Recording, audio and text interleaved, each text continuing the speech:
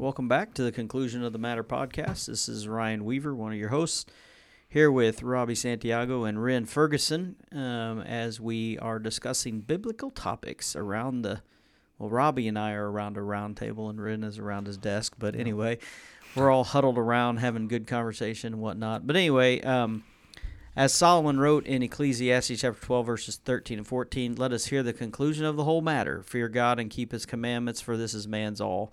For God will bring every work into judgment, including every secret thing, whether good or evil.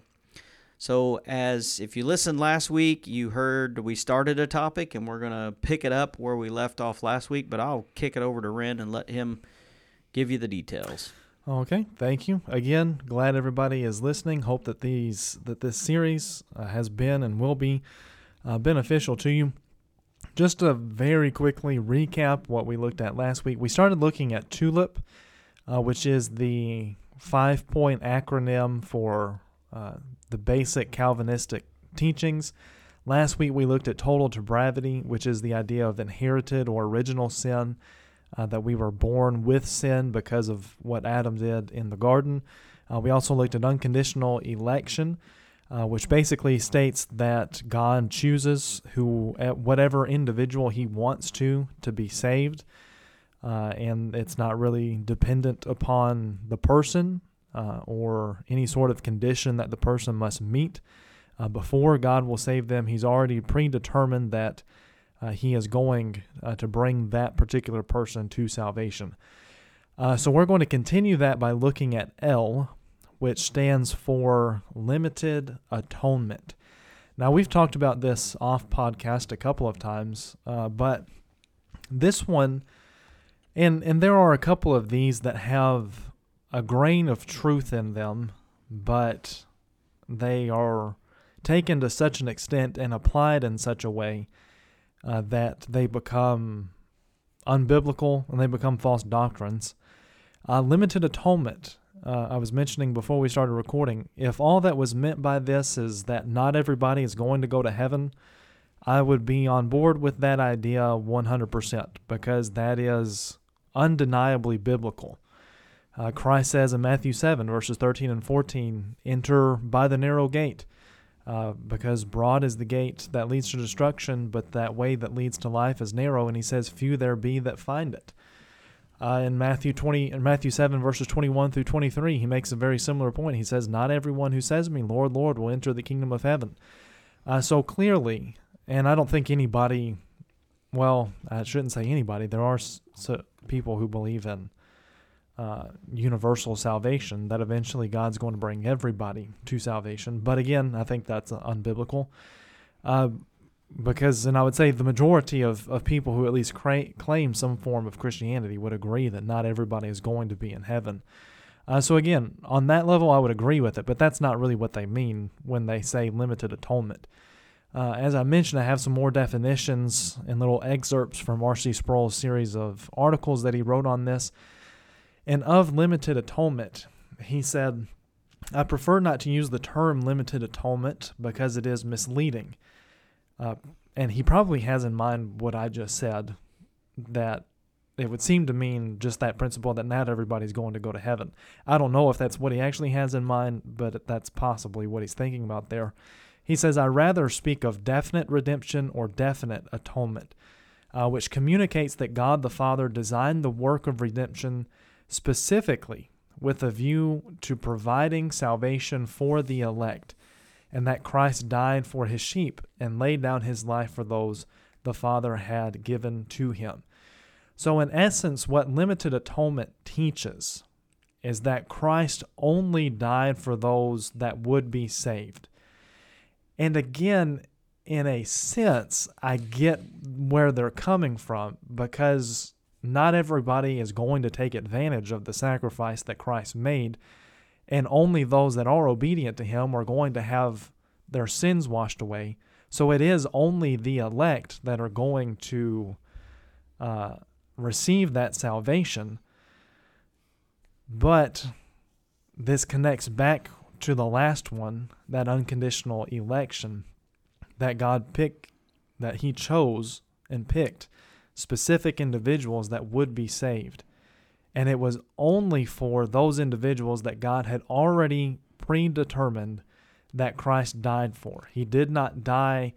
He didn't die to open up the door of salvation to anyone, or to everyone, I should say. He only died, as R.C. Sproul states there, he mentions it very subtly, that Christ died for his sheep, that it was only for those people that he died. Well, if we go back to Romans 5, again, where we spent a lot of time last week, verse 8, kind of in the previous context, that God demonstrates his own love toward us, and that while we were still sinners, Christ died for us, much more than having now been justified by his blood, we shall be saved from the wrath through him. For if when we were enemies, we were reconciled to God through the death of his Son, much more having been reconciled, we shall be saved by his life. So if it was just for those sheep, then why does it say here that while we were sinners, while we were enemies of God? Right. You know, that's kind of contradictory, and I forget exactly. I just thinking of this verse off the top of my head. I think it's in John, maybe chapter 12 somewhere, but somewhere in John, where Jesus says that if he was lifted up, that he would draw all men unto him. It's not like a limited group of people there. Like most of the time when it's referred to in salvation, it's like for more or less everybody. It's not like limited here.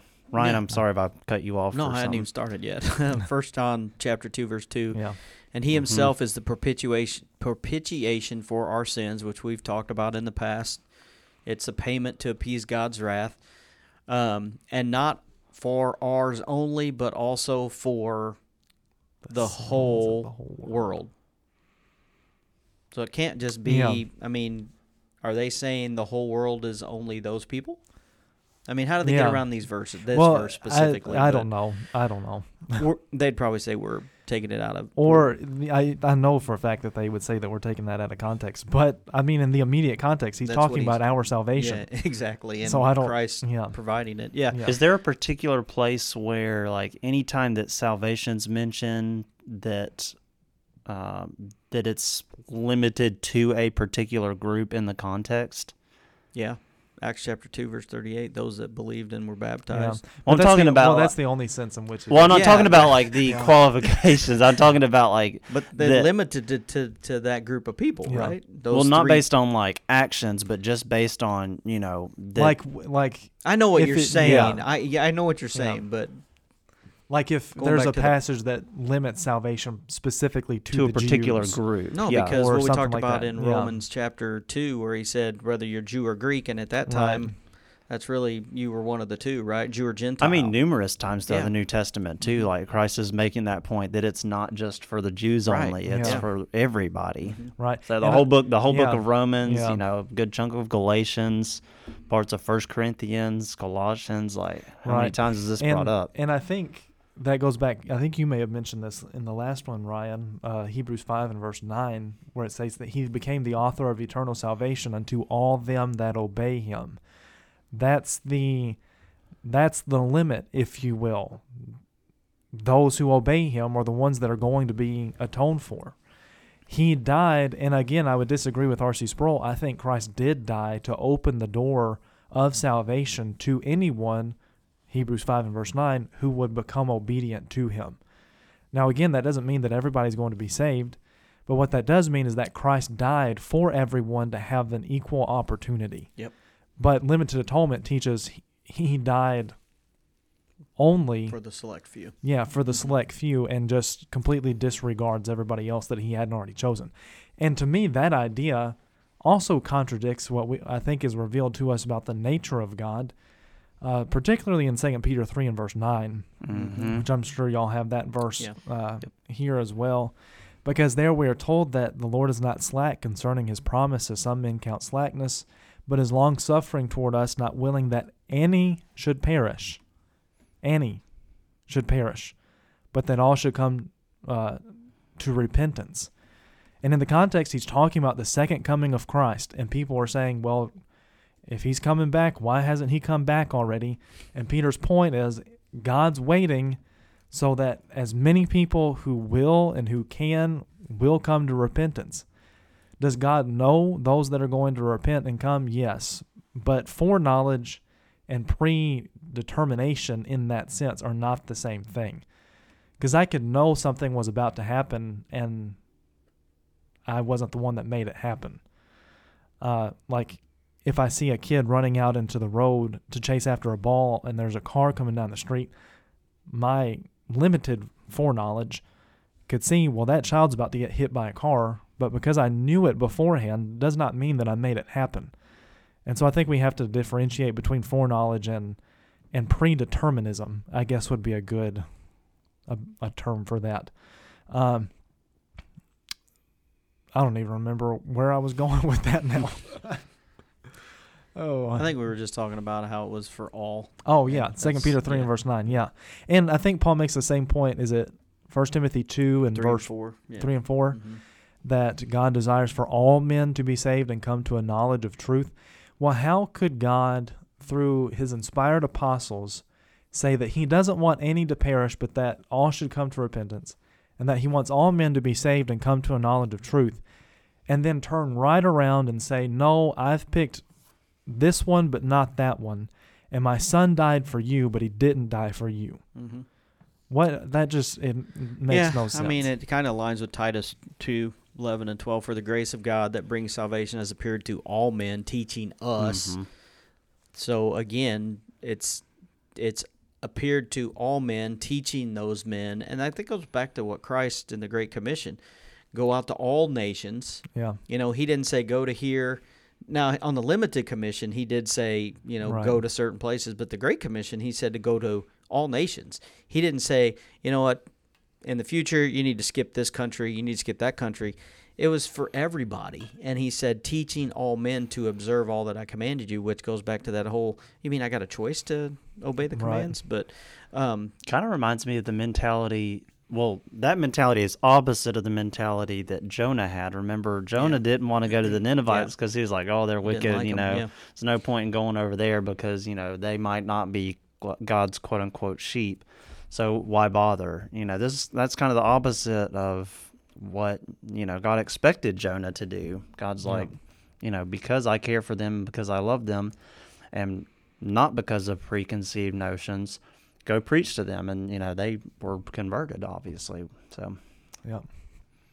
Y'all have anything else with limited atonement that y'all wanted to add? Probably don't have a whole lot of... Well, go ahead, Ryan. Just real quick, another verse...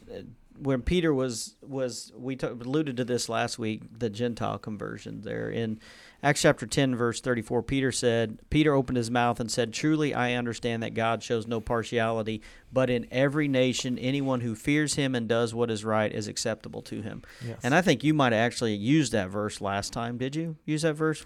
I mentioned it, but I didn't actually go to it.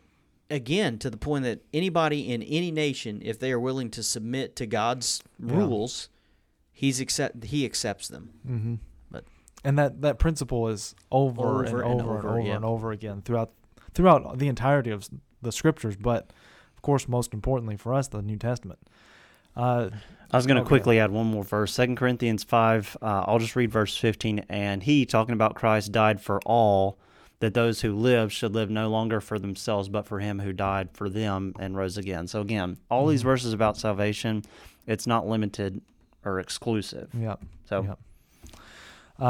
So that's L of the TULIP.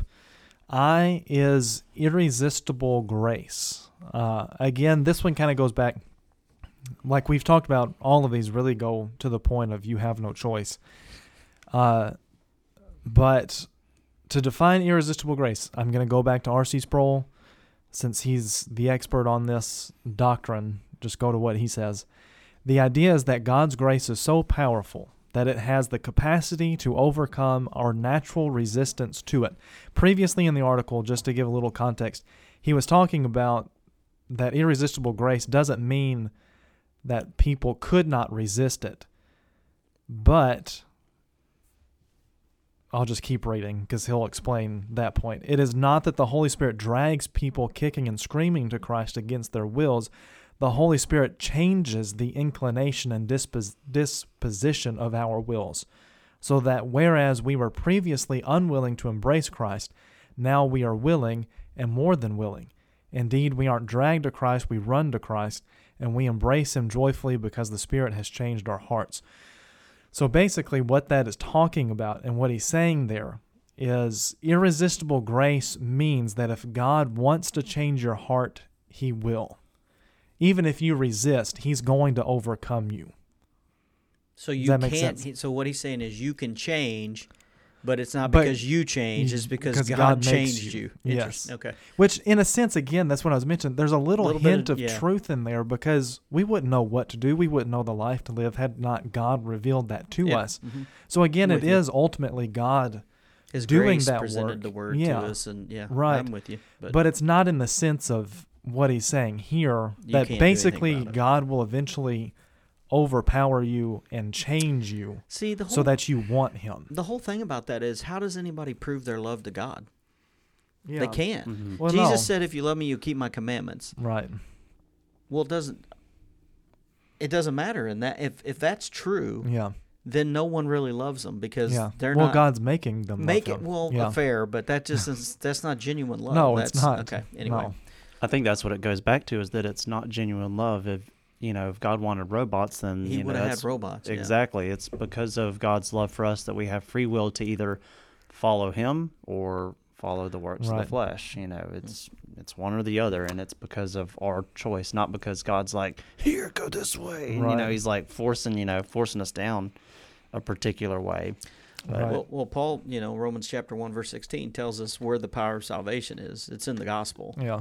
So again, did God give that to us? Yeah, but it's that message, and we see it over and over in Acts, and Paul alludes to it in his epistles, that people were reacted to that word. They made a decision. Do you believe it? I do. What do I need to? The eunuch said, "Well, here's water." And they may say, "Well, God made him ask that." Right. But still, it's. I think God allows certain. It's like His will for certain things to play out a certain way, but like for God, it's not like a show of force. I don't believe. No. No. No. But that the basic idea behind this too goes back to, I guess, the idea of irresistible grace is seated in the idea that one must be regenerated before they can come to faith. Because that's literally, I think that was the last sentence that R.C. Sproul wrote in that article.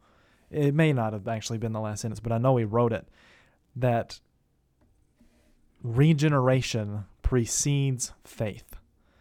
And they say that because it goes back to the total depravity. Because if we are born evil, wicked by nature, inheriting Adam's sin, then I guess it would logically stand that God would have to change us, like fundamentally change us, before we could even come to faith. But of course, that's not what scriptures teach. And they use Romans chapter 8, verses 5 through 7, I think, to support that idea. They should go a few chapters later to Romans chapter 10, verse 17. Yeah, so then faith comes by hearing, and hearing by the word of God. Yeah.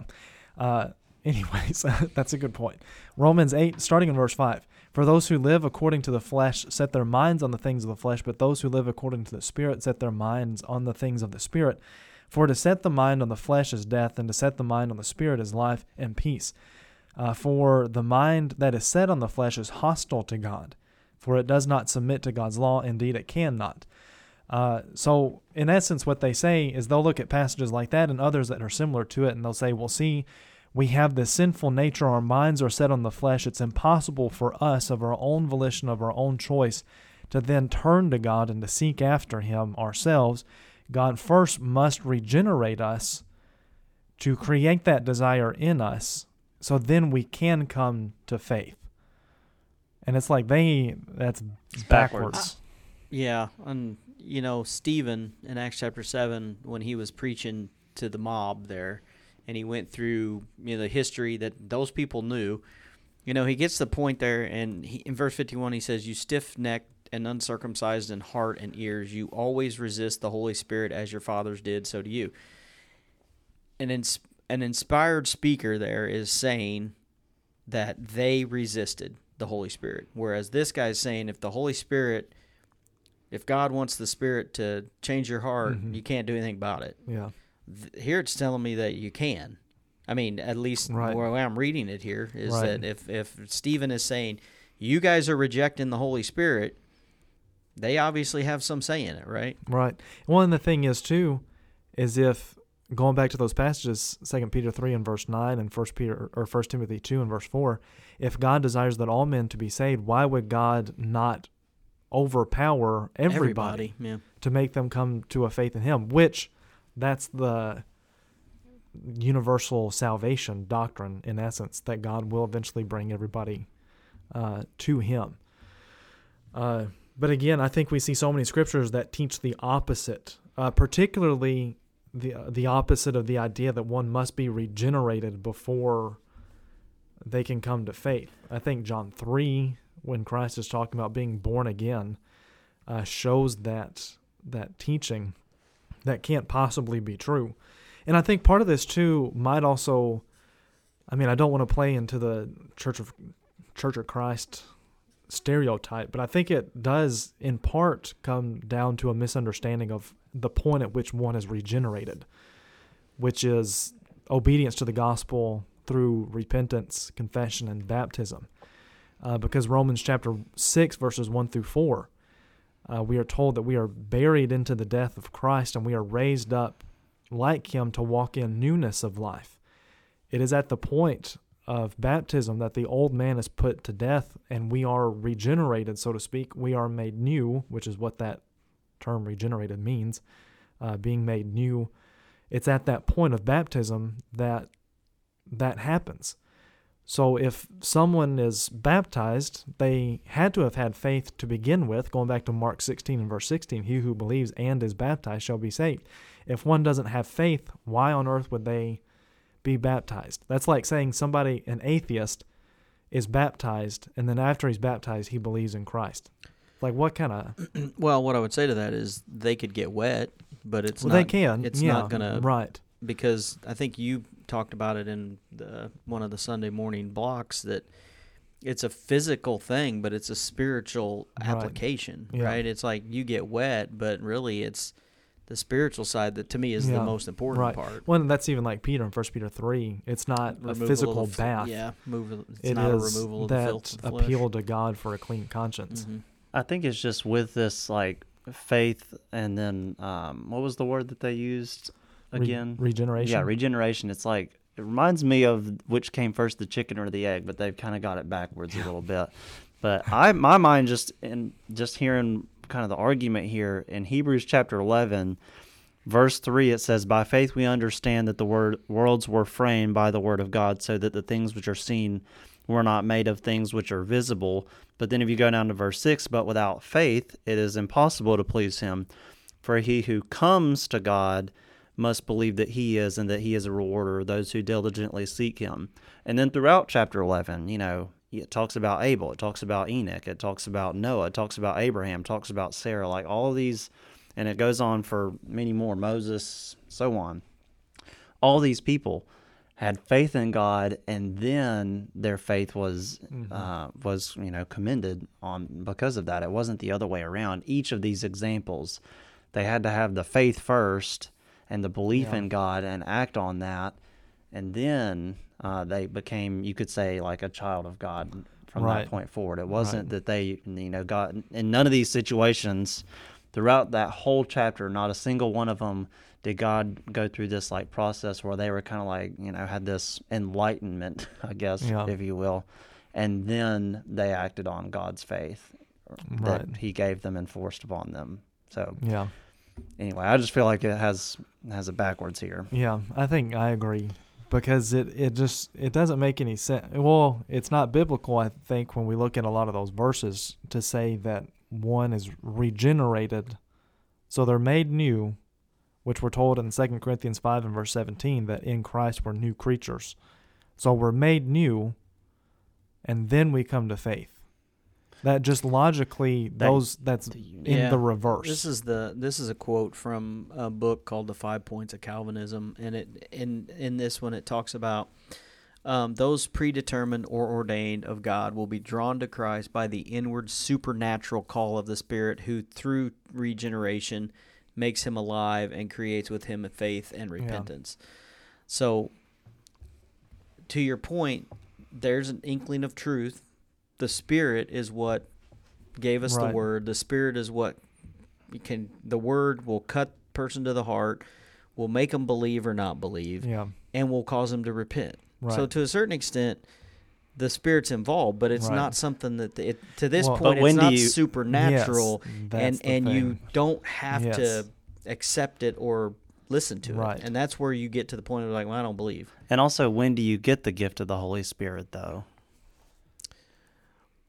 Like, according to Scripture, it's at the point of baptism, right? You can't have the gift. Yes, but not according to their argument. But to me, the Holy Spirit works through the Word. So those that aren't believers can still be drawn by the Spirit through the Word. I think, to your point, I think that's what is being highlighted by the supernatural aspect of that it takes something beyond Scripture in order to create that desire in us to seek after God, which, again, that's contrary to Scripture. 2 Thessalonians 2 and verse 14, we are called by the gospel, which is the Word of God.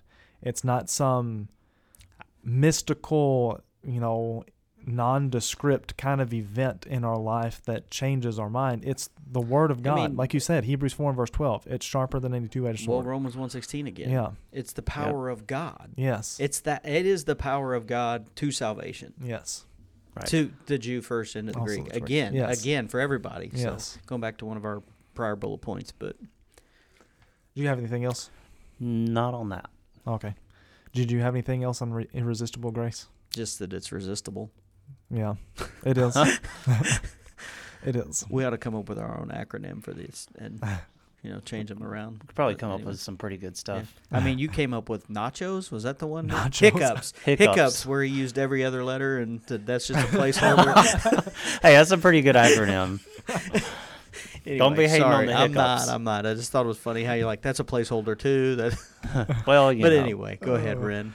Okay, so the last one, the P in TULIP, is sometimes it's worded as preservation of the saints. The one that I've seen the most, I think, is perseverance of the saints. And again, just going to R.C. Sproul, the series of articles that he wrote about this, it states, so the old axiom in Reformed theology about the perseverance of the saints is this: if you have it, that is, if you have genuine faith and are in a state of saving grace, you will never lose it. If you lose it, you never had it. In essence, that's once saved, always saved. If you're really saved. If you're really saved. Yeah. But that's the other, I think that's the sub-doctrine of once saved, always saved that a lot of people don't really think about. Yeah. So the idea of, if you're saved, if you're really saved, then you're going to remain faithful to God.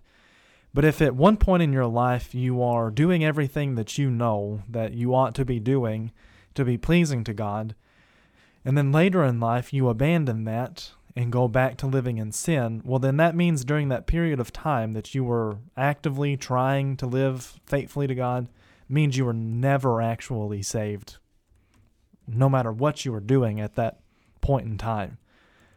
So again, it's once saved, always saved, with that sub-point of if you fall away, then you were never actually saved. There's so many passages that refute this. And to me, not to kind of use like a catch-all verse, but the one that I always go to first is 2 Peter 2, 20 through 22, because I think this answers both aspects of that argument. Because he is talking about people all, even back up to verse 18, he says, for speaking loud boasts of folly, they entice by sensual passions of the flesh those who are barely escaping from those who live in error. They promise them freedom, but they themselves are slaves of corruption. For whatever overcomes a person, to that he is enslaved. So people are drawing away disciples, enticing them with these sensual passions. They're already barely escaping, but now these false teachers have come, enticing them with these things.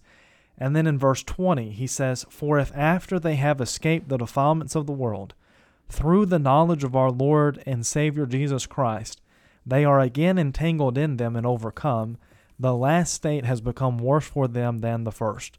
For it would have been better for them never to have known the way of righteousness than after knowing it, to turn back from it, from the holy commandment, delivered to them. What the true proverb says has happened to them. The dog returns to its own vomit, and the sow, after washing herself, returns to wallow in the mire. To me, the first part of verse 20, where he's setting up this scenario, I think is the nail in the coffin of this idea of once saved, always saved, or perseverance of the saints. Because he says, for if after they have escaped the defilements of the world through the knowledge of our Lord and Savior Jesus Christ. What does that sound like? It sounds like they were saved. Mm-hmm. Does it not? Sure. It sounds like they realized, oh, hey, how I've been living was wrong. They've come to a knowledge of Christ, going back to 1 Timothy 2 and verse 3 and 4, that God desires all men to be saved and come to a knowledge of the truth. Christ is the truth, John 14. They've come to a knowledge of Christ. They've escaped the defilements of the world, which how could you do that if you were not saved through Christ? But then they are again entangled in them and overcome. And he says in verse 21, it would have been better for them never to have known the way of righteousness than after having known it to turn back from the holy commandment delivered to them. If they were never actually saved to begin with, what difference does it make? Yeah. No, I agree. I know that's your go-to. My typical go-to is 1 Corinthians chapter 9, where Paul talks about, and this one doesn't, explicitly say that Paul was saved. I think it would be hard for anyone that reads the New Testament, and even those of the Calvinist faith would say Paul wasn't really saved. Going back to your point, if you lose it, you never had it. I think they would be hard pressed to say Paul never had it. But here he warns that that all basically are competing, and his point was they compete in these races and they discipline themselves to make sure that they are at their best when they compete. They don't, they and we see it in Olympic athletes today, right? I mean, they are on a regimen that starts probably almost immediately after the last Olympic Games, and you don't see them doing certain things that it's going to put them in a disadvantage when they get ready to compete. But the thing I point out in verse 27 is he disciplines his body to keep it under control. He submits himself to self-discipline so that he doesn't sin, because he said, lest after preaching to others, I myself should be disqualified. Well, disqualified from what, Paul? Well, he's talking about winning a imperishable wreath, right? Or the reward of eternal life. Mm-hmm. So wait, Paul, you're telling me you could be disqualified if you don't control yourself? Yeah. That's what he said. Well, and I think too, which that goes to another passage I was wanting to bring up in Colossians, because being or becoming disqualified implies that you were qualified. Yeah. Mm-hmm. So it means that you were saved, but now you're not saved. Mm-hmm. Plus, I think it's just contradictory to some of the other parts of T.U.L.I.P that we talked about, too. Like the fact that, they believe that it doesn't matter what you do, you're either saved or you're not saved. So you can't have it both ways. It can't be this over here, but then something completely different over here. Yeah. If you believe that you can, if you believe in unconditional election, then you can't, you have to either be once saved, always saved, or once or never saved, never saved, or something, I guess. I think I also like Hebrews chapter 10 for this, because 26 through 29, let's say, he starts out with saying, for if we go on sinning deliberately after receiving the knowledge of truth. And to use your question, Ren, what does that sound like after receiving the knowledge of the truth? That you were saved. That you were saved. Yeah. And we'll get, and someone will say, well, it doesn't say that, but wait till we get to verse 38, and then we'll basically show you that they were. Yeah. But anyway, he says, if you continue to sin willfully or deliberately, there no longer remains a sacrifice for sin. Well, if you don't have a sacrifice for sin anymore, that means you're carrying your sins with you, which means you're no longer in a safe state, right? So I would say you've gone from being saved to being unsaved because you are following this pattern of living however you want, sinning willfully, deliberately. We're not talking about, as we've said before, we're all going to sin, but this is that I'm putting it into practice. Yeah. This is my daily life. This is what I'm doing, right? Romans 6. Yeah, Romans 6, exactly. And he says, okay, so you don't have a sacrifice anymore, but you have a fearful expectation of judgment, which sounds like you're going to be not rewarded with what you want, right? And he says, and a fury of fire that will consume the adversaries. And then he goes on to compare this person's actions with those that spurned the old law. He said, anyone who set aside the law of Moses dies without mercy on the evidence of 2 or 3 witnesses. He said, how much worse punishment? This kind of goes back to what you were saying in 2 Peter, where he said it would have been better, because I think there are going to be levels of punishment. I think here he says, how much worse punishment do you think will be deserved by the one who has spurned the Son of God and has profaned the blood of the covenant by which he was sanctified? So you tell me that person wasn't saved. Yeah. It literally says there that the blood sanctified him. Right? And now he has turned away from it. Yes. How much worse of a punishment? Right. He had it at one point. Yeah. So I mean, you can't just, if you do all of those things and because of what Christ did, you can't not have, justification. All of these things cannot just be like overlooked. It just doesn't make any sense. Right. And even to go to a couple of other passages in the book of Hebrews, one of the ones that I thought about while you were talking is chapter 3 and verse 13, where we are told to exhort one another every day while it is called today, lest you become hardened by the deceitfulness of sin. Mm-hmm. He's writing to, and I think this is another good point going to what you were just talking about in chapter 10. He's writing to Hebrew Christians. So they were Christians. They were already saved. And he's saying you have to encourage one another so that you don't become hardened by the deceitfulness of sin. But then he doesn't say, but if anybody does, then they weren't actually ever saved to begin with, and they never will be saved, so just leave them alone. No, because there's always that threat of falling away, which is why we have to exhort one another. Mm-hmm. Chapter 2 and verse 3, making a very similar point to what you just brought up, Ryan, the Hebrews writer says, how shall we escape if we neglect such a great salvation? It was declared at first by the Lord, and it was attested to us by those who heard. Again, he's making that, contrast or comparison, really, between the law of Moses and the law of Christ, because in verse 2, he says the message declared by angels proved to be reliable, and every transgression or disobedience received a just retribution. So he's saying when people were disobedient to the law of Moses, they were punished. And how shall we, who's the we? Christians. Escape if we neglect such a great salvation? He's saying, how will we escape the judgment of God if we turn from the salvation that we presently have? Again, I just think there's so many verses. Yeah, I see your Hebrews 2 and raise you to Hebrews 4, where at the end of chapter 3, he's continuing that message that the Jews disobeyed in the wilderness, the Israelites disobeyed in the wilderness, and what did they forfeit? They forfeited the promised land. Right. They forfeited entering in the rest, right? And then he continues into chapter 4, and he warns them that, hey, we've got a better rest waiting for us, we the Christians. And he says there in verse 11, let us therefore be diligent, do our very best, right? Do our very best to enter that rest, lest anyone fall according to the same example of disobedience. Mm-hmm. So that tells me that the Hebrew writer is saying, hey, do your best to make it there, because unless you're going to trip up like the Israelites did and be forfeiting your promised land. That's kind of the same analogy or similar one that Paul was making too that you brought up earlier. Sorry, right. Oh, no, you're good. I was just going to say that's literally the entire point of the book of Hebrews. Better. Yep.